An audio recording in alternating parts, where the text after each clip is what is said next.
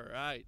Well, here's what I'm going to say. I'm just going to put it out there right now that if you are in the shade, it might get a little bit cold. So we're totally giving permission for musical chairs this morning. If at any point in the service you want to move to the sun, don't hesitate. And we're going to try to hang on to these guys in case they go flying. So counting on you, Tobias. Grab that pole right there, okay? All right. You got it? We're gold. Okay, well, you can open up your Bibles to the Gospel of Mark, chapter 7. And I'm just going to keep that closed because that's going to blow everywhere. I will preach from the Bible, don't worry.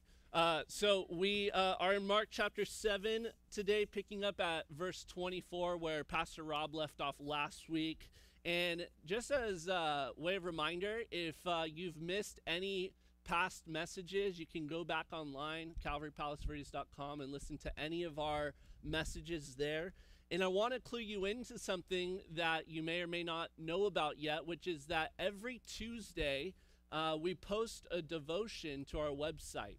And our teaching pastors, which consists of myself, Pastor Rob, and Ben Kai, we have been writing devotions on various Old Testament books. So we've written devotions on the book of Joshua, the book of Nehemiah, and we've just started the book of Jonah. And our hope is that as a church over time, that we would have devotional content through the entire Bible. And so go and listen to those or read those, and I think hopefully they'll just be an encouragement to you in the middle of your week. But now with your Bible open to Mark chapter 7, let's get into our text today. We're going to start at verse 24. So let me read that verse where it says, Mark chapter 7, verse 24, "And from there he arose and went away to the region of Tyre and Sidon. And he entered a house and did not want anyone to know, yet he could not be hidden." And so there's this repeated theme that's happening in the Gospel of Mark, and it's that Jesus, as he's going around and the crowds are following him, he's wanting to be purposeful to spend time alone. He wants to spend time with his heavenly Father alone. He wants to spend time with his disciples so that he could train them in what he will eventually call them to do to lead the church. And so they don't know that they're doing that yet. They're still trying to figure the whole thing out. They don't even quite know who Jesus is yet. And yet he is being purposeful to break away and to find rest.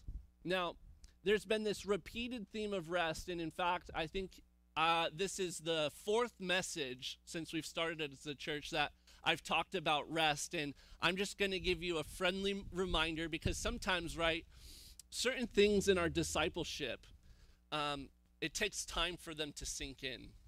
You know, it takes time for us to get it kind of through these thick craniums that we have. And one of those things is that I feel as a culture, sometimes we neglect the necessary rest that we need, both physically and spiritually, emotionally. That rest is such an important aspect to our discipleship. And Jesus, in fact, prioritized that kind of rest. And as his followers, as his disciples, we should follow that pattern of Christ. Now, Jesus, being the perfect Son of God, both desired and sought out rest. And so we see that he takes a little trip out to the coast. That's right, Jesus goes on a little coastal vacation to the port cities of Tyre and Sidon, and he went with the intent that he didn't want anyone to know where he was going. Jesus wanted to go on vacation and not have anyone find him. And so Jesus, taking the disciples away on this little retreat, goes and finds that time. And maybe for you, you know, a coastal vacation sounds nice. Maybe you're a parent right now and your vacations come at 5 minutes apart as you try to sneak into a back room because you've got these needy little people always pulling at you. And so you kind of feel with Jesus what it's like to have that constant demand upon you. And Jesus knows what that's like. He can sympathize with the fact that sometimes it's hard to find a break. But Jesus found that time, and again, he goes to the region of Tyre and Sidon. You remember that when he tried to go to rest in that desolate place across the Sea of Galilee, that the crowd stopped him. And then the disciples come and they get wind tossed by a storm and they fail to enter rest again. And so he's seriously seeking this out. And the last time he tried to kind of get away, the crowds were saying to him, "Hey, Jesus, you know how like you made a bunch of food back there? Can you do that again? Can you multiply more food so that we can eat?" And what Jesus is ultimately showing the people is that, look, he did not ultimately come just to do miracles and just to multiply food and to satisfy us just physically. Jesus came for so much more. He came ultimately to die on a cross, and this is a critical moment in the ministry of Jesus and also in the training of his disciples. It's now the third year of Jesus's ministry, where we're at in Mark chapter 7. He's needing this little retreat with the boys to equip them and train them for what's ahead. But let me clue you into something right here, which is that where we are in Mark's gospel, Mark chapter 7, we're at a transition point. Okay, we're at a transition point. So far, we've seen miracle after miracle. It's been action-packed. Jesus has been meeting the needs of people all around him. His popularity is certainly rising. In fact, I'd say it's peaking right now. The popularity and the fame of Jesus is at its height. And yet, in this transition point, what we're going to see is a steady decline in the popularity of Jesus. Now, when I mean that is the popularity, I mean that in the kind that Jesus wasn't seeking. He wasn't seeking after this fanatical fanfare. He wasn't looking for what just people might get from Jesus. You know, just another meal that he might be able to give to them, another blessing, another miracle that he might be able to perform. What Jesus is truly wanting them to see is things like that his blood is true drink and his body is true food. He's wanting them to see who the Heavenly Father is. And at this point, what's going to begin to happen is, as the fanfare diminishes and people are going to stop following him because he's starting to say things that become too difficult to follow. People are going to be offended at the things that Jesus is going to start saying. People are going to misunderstand his teachings, and ultimately, Jesus is going to begin to suffer persecution. And look, if you know the flow of the gospel, if you've read any one of the four gospels, you know where they go toward, which is the death of Jesus Christ, that he is feeling the weight of it. In fact, many Bible commentators believe that kind of at this point in the last year of Jesus, all of the directional kind of when it gives direction of land and places where Jesus is going, it's as if it's all pointing toward Jerusalem. It's all going toward that place called Calvary, that place called Golgotha, where he would die upon a hill next to two thieves and murderers. Yet he himself being the spotless Son of God. And so he tries to get away. He goes to Tyre and Sidon because he needs a little time alone with his disciples to really equip them. And yet, you saw what happened, right? Verse 24, at the end there it said, yet he could not be hidden. Now, I love what the NIV translates. Anybody read the NIV? A couple people back there. The NIV says, he could not keep his presence secret. I like that translation. He could not keep his presence secret. There was just something too wonderful about Jesus. People knew the power and the compassion that he possessed. They wanted to be where he was, and his presence, the presence of Jesus, it was desirous to be around. And you know, I hope that would be true both for us as disciples and about us. as disciples. I hope it would be true for us as disciples in that we really would desire to be in the presence of Jesus Christ at all times, that we would abide in him, that we would press through any barriers that might be there just in order that we might be in his presence.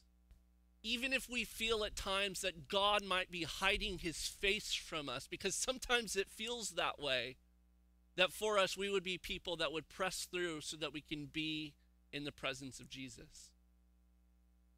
And would it also be true about us as disciples in that because we are Christ's representatives, that people would seek to be around us because we are the salt and the light of the world. And a light is not to be hidden, it's to be set upon a hill so that all may see. And so would we as disciples be those that display the presence and the power of Jesus so that others may desire it because of our representation of him? And I love this idea that the presence of Jesus could not be kept secret.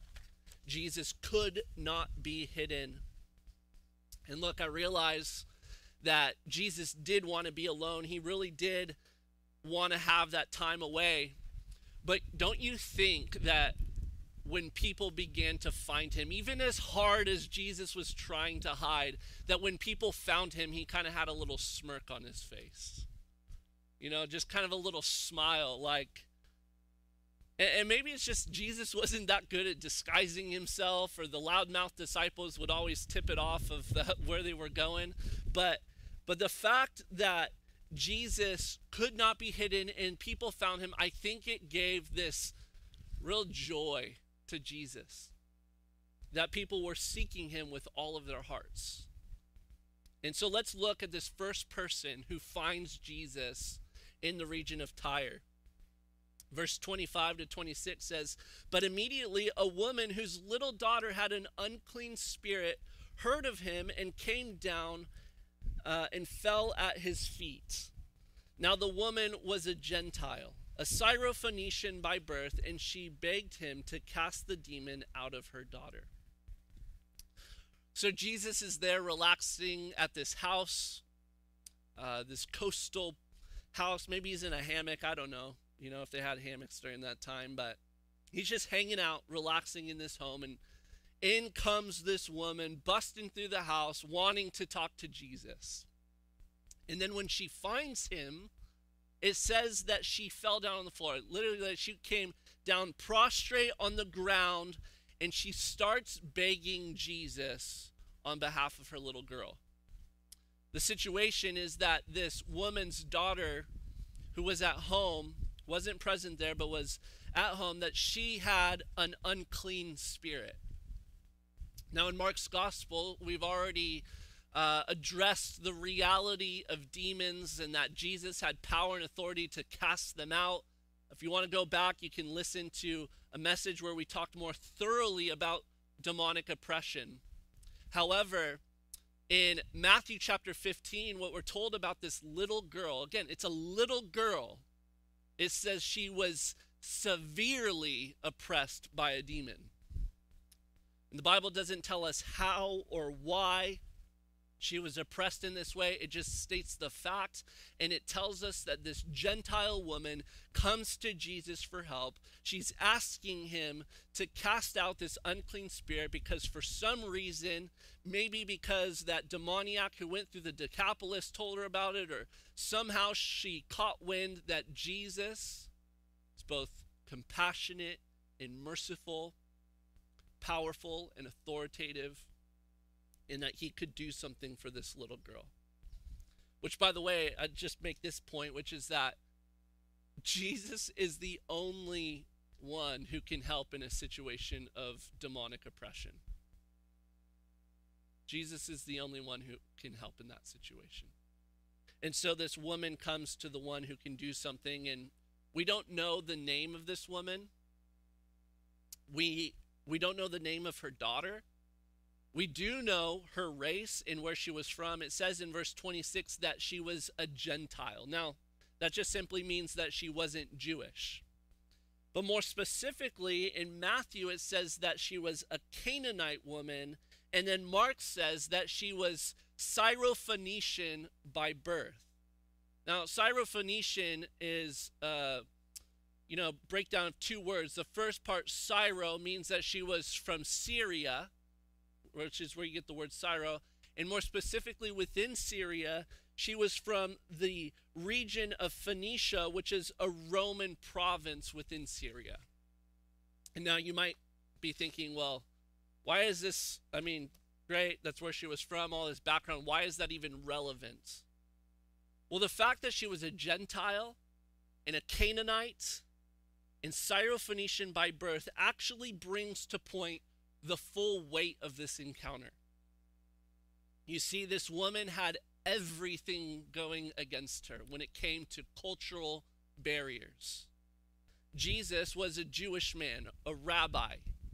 And according to the traditions of men, which Rob taught last week, is that the scribes and the Pharisees would teach that Jews were not to associate with Gentiles. In fact, certain rabbinical texts go so far as to even say that the only thing that Gentiles were good for was to fuel the fires of hell.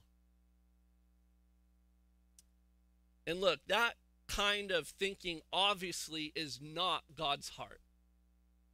And that kind of thinking can be found in the sinful hearts of men and women, both then and still today,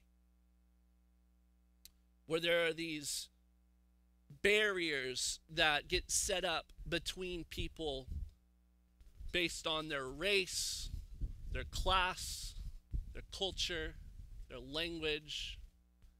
You could pretty much divide or separate on any attribute of a person. And what we're going to see today is that Jesus is going to break down those walls. So not only was this woman a Gentile, just in general, but she was from the region that was historically in most opposition to Israel. I mean, if you know biblical history, you know the Canaanites, the Jews came in and took their land. Some tensions existed there historically. And so she's got all these things stacked up against her. She was a woman, which at that time was a cultural barrier, still can be today.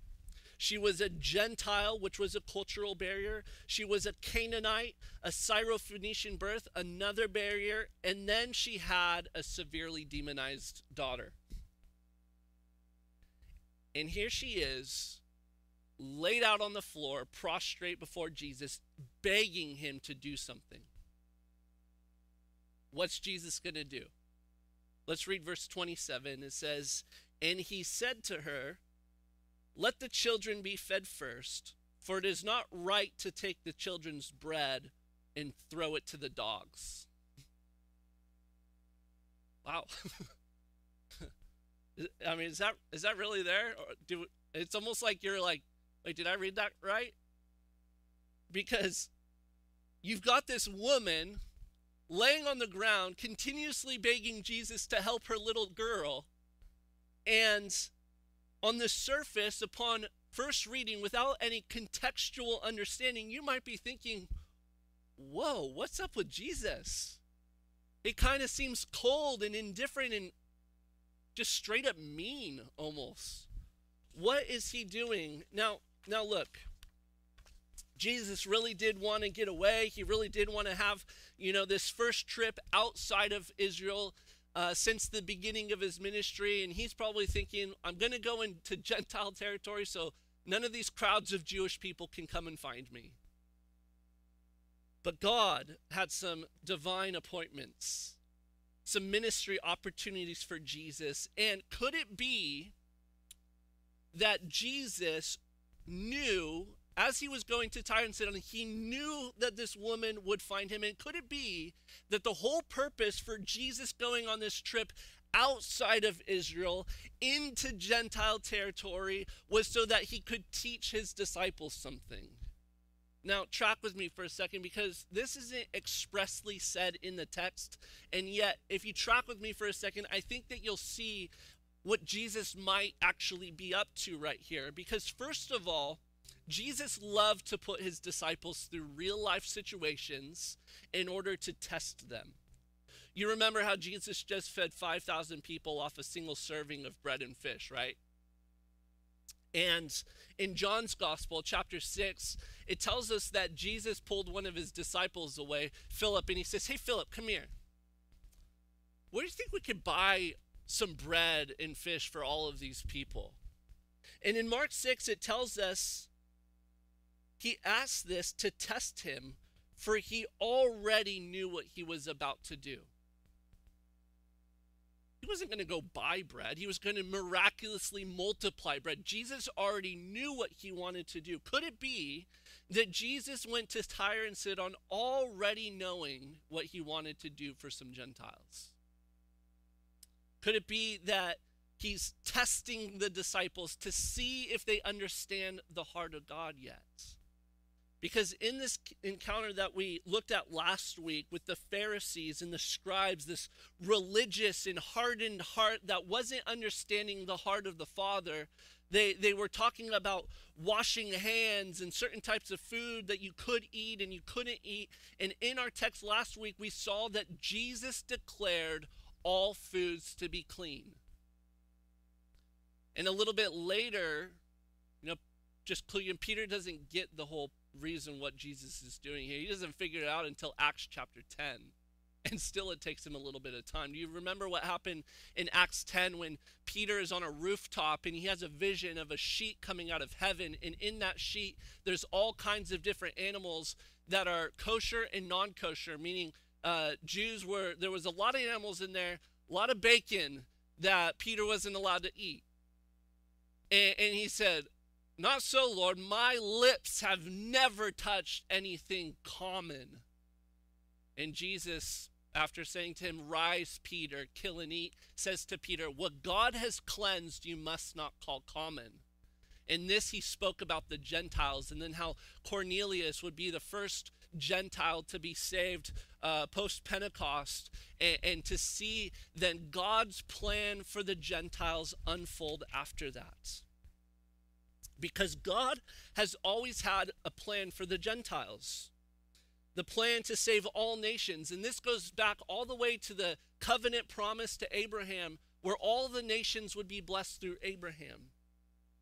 Yet it took time to reveal this. It took time for God's people to see what God was going to do in order to bring every tribe, nation, and tongue to him.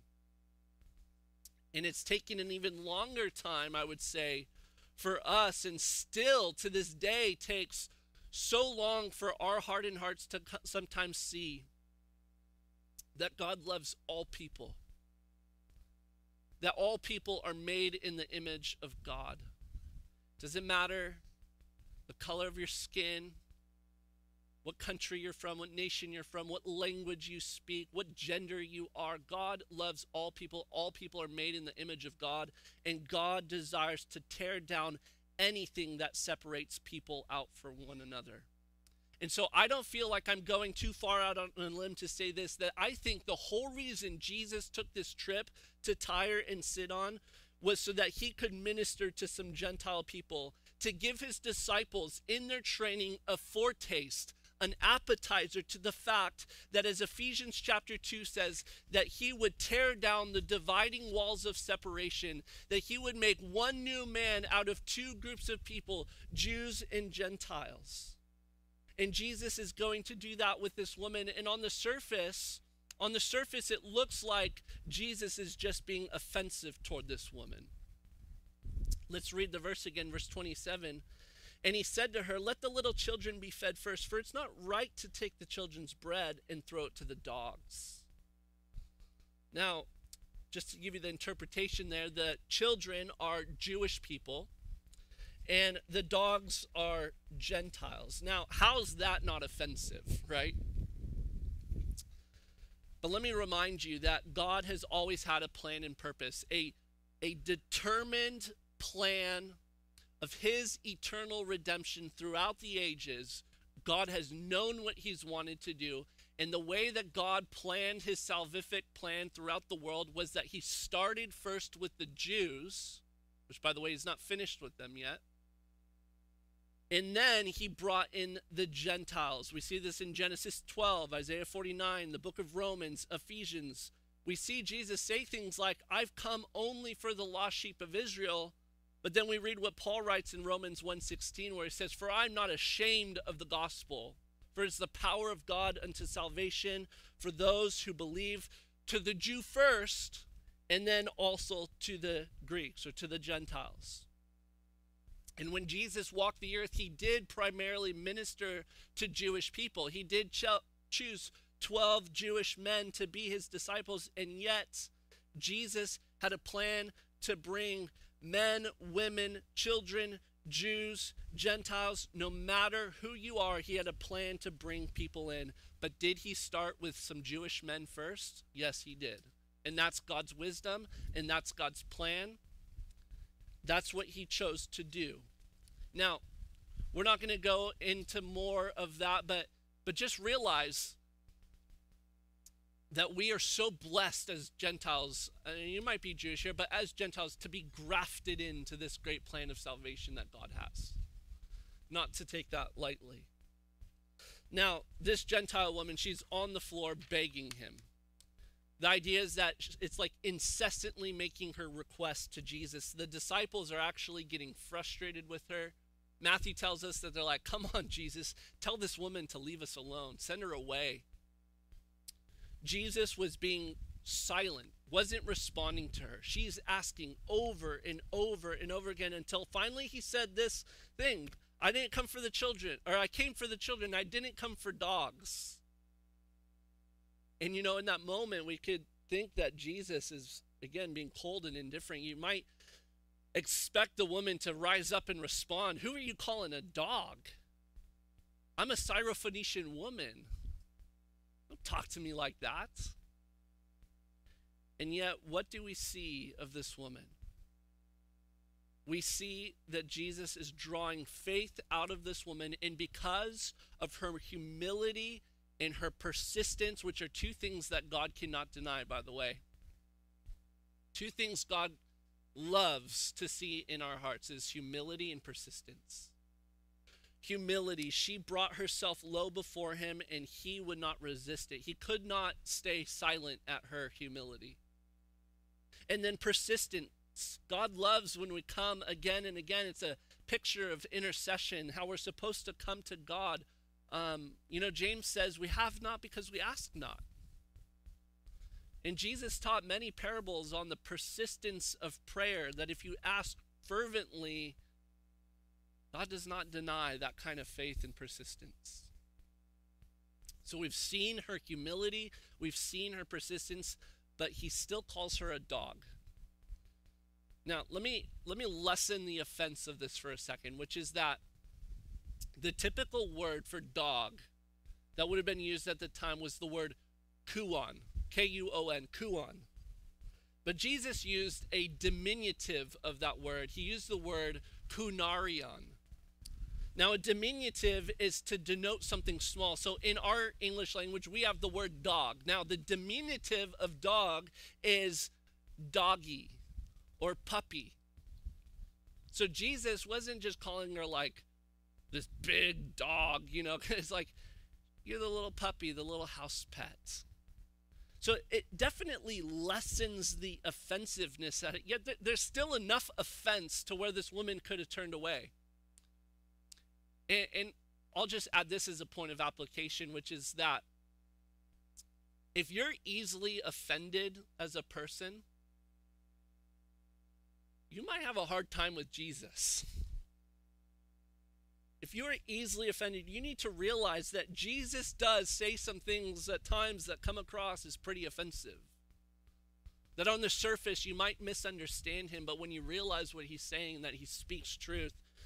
And as Jesus said, blessed is the one who is not offended at me. Jesus had to say, blessed is the one who is not offended at me, because Jesus sometimes says things that to us seem offensive.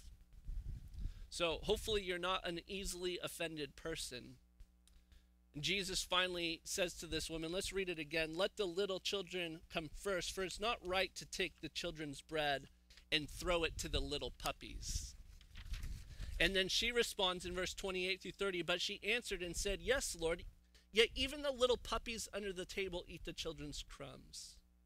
And he said to her, for this statement you may go your way. The demon has left your daughter. And she went home and found the child lying in the bed and the demon gone. That's so good. Jesus took notice of the woman's faith, humility, and persistence.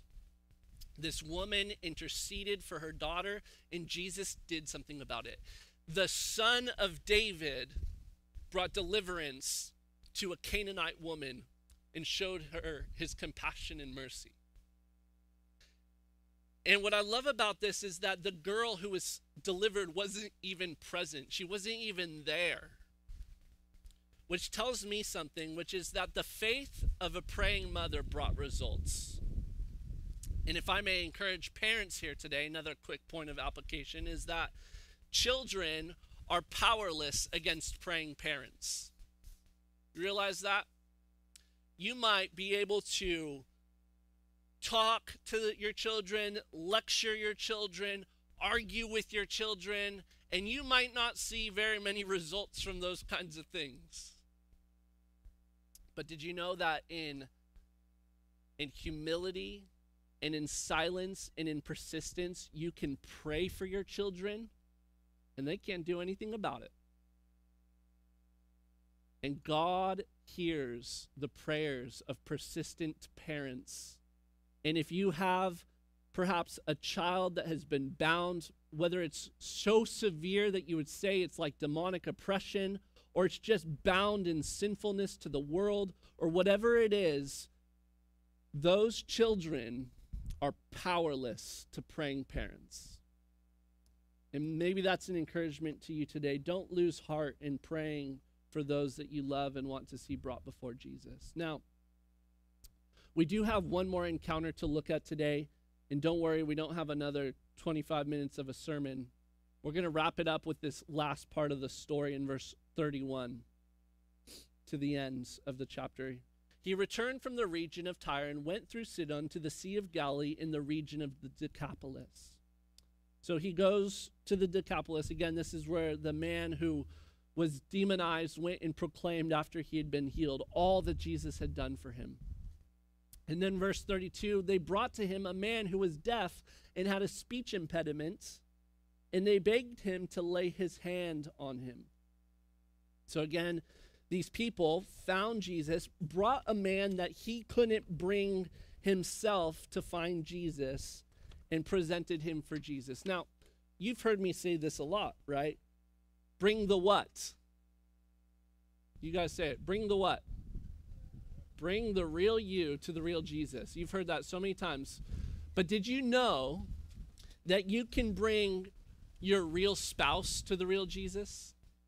You can bring your real child to the real Jesus. You can bring your real friend to the real Jesus. Hopefully we realize that we can bring ourselves to Jesus, but let's not forget that we're also called to bring others to Jesus. That there's some people who don't have it within themselves to bring themselves to Jesus because they don't have faith to do that. And yet by our prayer, by our intercession, by our persistence, we can bring others to Jesus, and Jesus many times saw other people's faith and did the miracle for the person that was brought. So bring the real you by all means, but don't forget to bring other people to Jesus. Whether that's physically as you maybe bring them to church, but most certainly spiritually in prayer, would you bring them? Now, this man was blind and mute. In verse 33 to the end, it says, and taking him aside from the crowd privately, he put his fingers in his ears, and after spitting, touched his tongue, and looked up to heaven and sighed and said to him, Ephphatha, that is, be opened. And his ears were opened and his tongue was released, and he spoke plainly. Isn't that so amazing? I mean, If we've seen today some strange things that Jesus has done, he's spoken some strange words, and now he's doing some strange actions as he's doing this miracle. He is doing works in unique ways that he sees fit. Now, Jesus is still doing miracles, but again, I'm saying there's a transition that's taking place where he's ultimately not coming as a miracle worker who sometimes preached, but he came as a preacher who sometimes did miracles. And he came to proclaim the kingdom of God. And here, yes, he's demonstrated. He takes the man aside privately, pokes him in the ears, spits in his hand, grabs him by the tongue, looks up to heaven. Why did he look to heaven? Well, because that's where healing comes from. In heaven, there's no sickness. People aren't blind, mute, deaf, lame in heaven. And Jesus was praying for the Father to bring sort of like a pay advancement, you know, like an early deposit of healing in this miracle. We're not promised healing this side of eternity. We are promised full and complete healing in heaven. And that is where healing comes from. And so Jesus looked to heaven, and what did he do? He sighed. You know? Why'd he sigh? I think he sighed because Jesus felt the weight of this fallen and sinful world. He felt in himself the pain that this man had experienced. He knew what was binding him, and he knew that he wanted to release him. He said, Ephphatha, which means be opened, and immediately that man spoke clearly and was able to hear. An instantaneous miracle that, again, was so incredible. And I love that even though Jesus, in verse 36, charged them to tell no one, the more he charged them, the more zealously they proclaimed it, unfortunately. But look at verse 37. It says, and they were astonished beyond measure, saying, he has done all things well. He even makes the deaf hear and the mute speak. Such a great way to end this morning, which is that statement, he has done all things well. He just knows how to minister to others, how to love in the way that people need to be loved. He knows what each individual needs for their unique situation. He knew what that man needed. He knew that for some reason he needed to be poked in the ears and grabbed by the tongue, and it needed to be private. You know, where else would we go for such amazing works? Who could we go to who has done all things well? None of us could say that of our lives. None of us could say, I've done all things well. Jesus, the perfect, spotless Son of God, could do all things well. Now, as we end here, I'm going to close in prayer and then encourage us with just one last thing. Let me pray. Lord Jesus, thank you for this time. God, thank you for your great word that's encouraged us today. Would you bless your people as we continue to worship you? In Jesus' name, amen. Now, last thing. You know, it's easy to see stories like this in the Bible and just relegate them to the past and think, wow, Jesus worked really uniquely and powerfully in those moments. But if you really think about it, Jesus still works this way. Now, how would you possibly be able to experience the presence of Jesus and the power and compassion of Jesus in this kind of way? It really is simple, you guys. He operates the same way now that he did then, and it is by faith. So let's just take the woman alone as an example. In faith, she sought and found the presence of Jesus. In faith, she persisted past the barriers to be with him. In faith, she made her request known. In faith, she persisted through the silence. In faith, she humbled herself to receive, and in faith, she received what she came to Jesus for. It was all in faith that she came to Jesus. From the moment she arrived and implored him to the moment that she received from him, it was simply by faith. Now, it came in a kind of interesting roundabout way with unique methods and unique words that God spoke. So I don't know what you need today. I don't know if you need salvation. I don't know if you need physical healing. I don't know if you have a son or a daughter that you've been praying for years and you're giving up because you've never seen transformation. I don't know if it's your marriage, if your friendships, or just fear and anxiety that you're experiencing on the daily. I don't know what you're experiencing, but Jesus does. And Jesus does all things well. So look to him. And look to him with faith. Amen? Amen.